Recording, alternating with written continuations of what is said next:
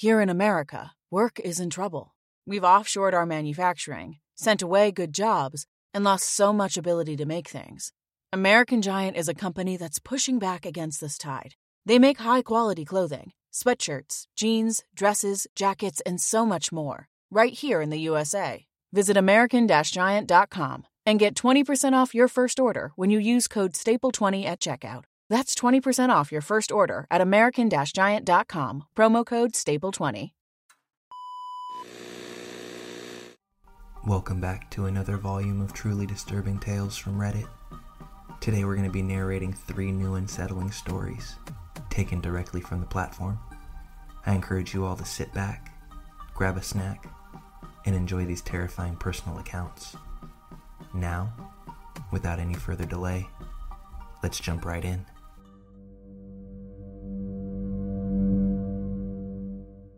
I thought I'd share this experience in case anyone's ever been through something similar or has an idea of what kind of scenario I was dealing with.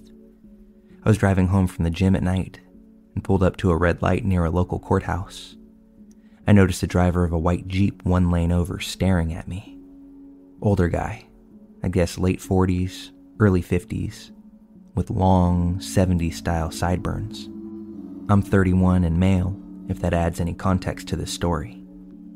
I turned and looked at him, and he started pointing towards me, towards my left. At first, I thought he wanted to cut in front of me when the light turned green, which is strange because there was no one coming behind us imminently, so he could have easily just waited for me to go. But I guess someone else might pull up. I pointed to my left to confirm that's what he wanted, and then I cracked my window just a little bit, because all he did was keep on pointing. So I wanted to ask what was up. He didn't open his. The light turned green and he changed lanes to drive behind me. It feels likely that he was trying to tell me to pull over earlier now that I'm thinking about it. I kept driving and changed lanes because he was tailgating me.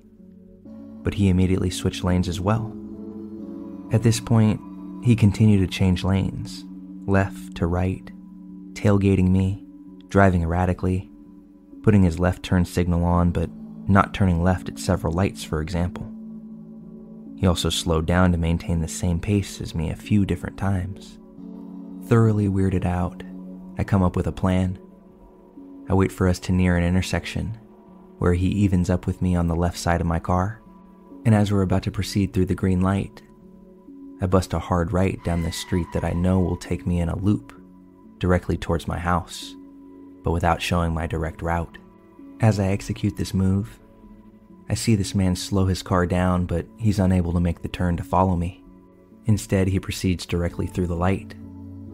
About a mile down on the street that I just turned, it's going to intersect that street that I just exited. Well, as I near that intersection, I see the same white Jeep take a right turn and head directly towards me. As we pass each other, the man flips his high beams on and off, while honking a few times in my direction. There's no place for him to flip a U-turn, which I'm incredibly thankful for. But now that we've seen each other once more, I don't feel comfortable going directly home. I proceed in the general direction of my house, but well before that point, I pull off onto a side street and park my car. I cut my lights off and slink down into my seat, while I still have a perfect view of the main street I just pulled off of. Within 5 minutes, I see that same white Jeep drive by 3 different times. The last time he pulled by, it was going the opposite direction of the way that I needed to head. So after giving it a few heartbeats for him to get further away, I take this opportunity to make my escape and head straight home. I'm far from sure what his intentions were, but that was a strange experience and it had me unnerved to say the least.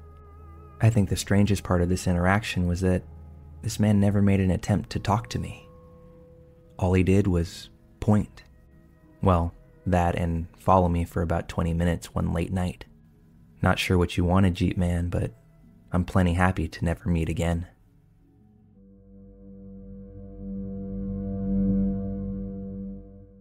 I've contemplated posting this for years, but the emotional capital of writing this out always just felt too heavy.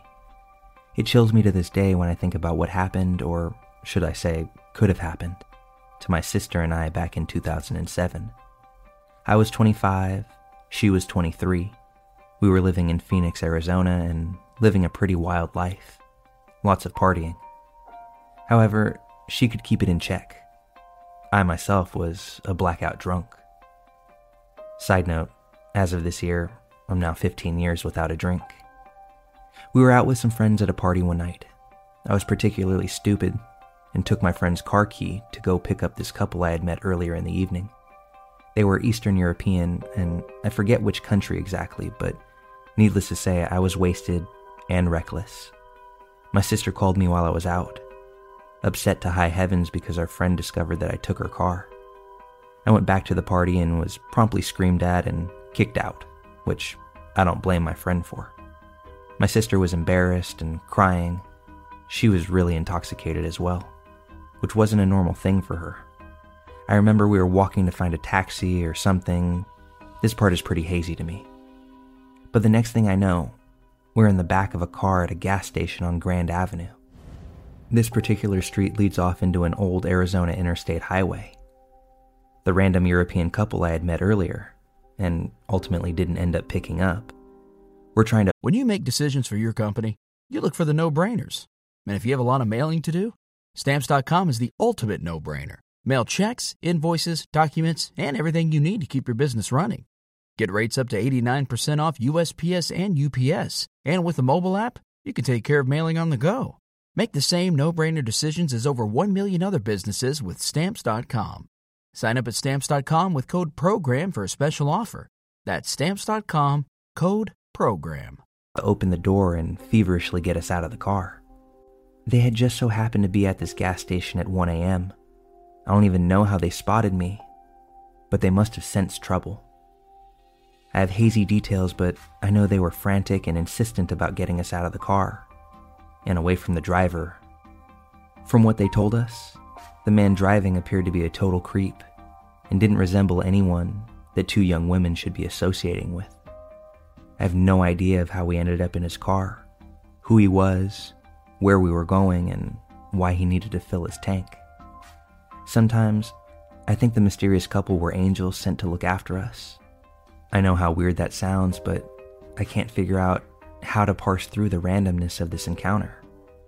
Both my sister and I were missing our phones the next day, as well as our wallets. I'm certain the man had taken them both.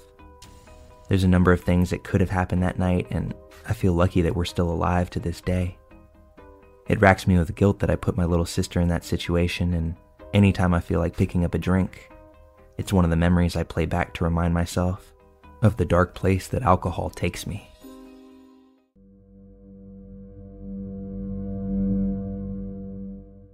My upbringing taught me that there was nothing fun in dysfunctional.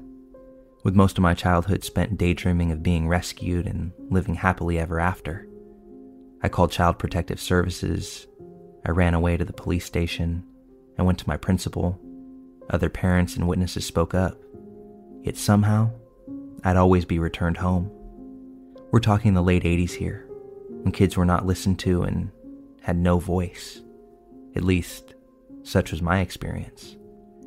At the time of this encounter, my parents were caretakers for a multi-unit apartment complex. It was surrounded by vast fields on two sides, a main road at the front, and behind our unit there was the treasured forest. In reality, it was a swath of older pines kept as a buffer between a second main road and said units. Though perhaps 6 feet wide, to a 9 or 10-year-old girl, it was a forest. My friends and I would spend our days running all over the place, hiding, picking wild berries in the fields, playing games, riding bikes, and playing in the woods. You know, just being kids. Well, one day, after nonstop verbal and physical abuse, I decided it was my time to run away and live on the streets. Anything was better than living with my family, especially my mother. All the Unsolved Mysteries episodes didn't deter my little self from making this choice. I was convinced anything would be better. Packed up my tiny bag, grabbed my favorite doll, snuck out the window of my room, which was on the ground floor. and ran like a bat out of hell into my beloved forest, with my egg donor's tirade carrying on behind me, until the woods swallowed up all the noise. Out of the house, no one realizing I was missing, I hid inside a tree branch fort all of us kids had made, and had myself a good old cry. As the sun began to go down, casting that golden summer glow, it was time to start walking, pick a direction and head to a new life. As only a child could, I managed to bumble about and emerge further down the tree line, apartments to my back and the road in front of me. I don't know what stopped me right there on the dirt edge of the road, but there I stood. Whoosh, whoosh, pause, whoosh. The sounds of 3 vehicles passing in quick succession, quickly and closely. The force of the wind whips my hair and clothes around in a fury, and I adjust my footing to better brace myself.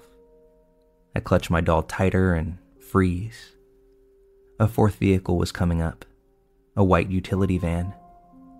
Immediately, our eyes lock. Time slows, the van slows. He turns down the hairband he's jamming to. His face loses the nonchalant, happy headbanger smile and transforms into a nervous, giddy, opportunistic predator. 30+ years later, and I recall every detail. A silver gouge along the passenger door, early 20s white man, dirty blonde wavy shoulder-length hair, hazel brown eyes, and chipped upper left front tooth. Smoker, white baseball cap, no shirt, knotted scar tissue on his left pec. The passenger door began to slide open, his head swiveling and eyes darting while coming over the seat. Converse sneaker dangling to find purchase on the road. Freeze went to flight at this point. I didn't want to go home, but the wave of nausea and certainty of a horror I wouldn't live through were overpowering. I ran back to the apartment, went through the front door, and endured another beating by my mother. I didn't know it then, but I learned in time she made me a fine-tuned empath. I didn't doubt my spidey senses for a moment then, and still don't to this day. Whomever that man was, he was going to be the end of me if I had waited just a moment longer.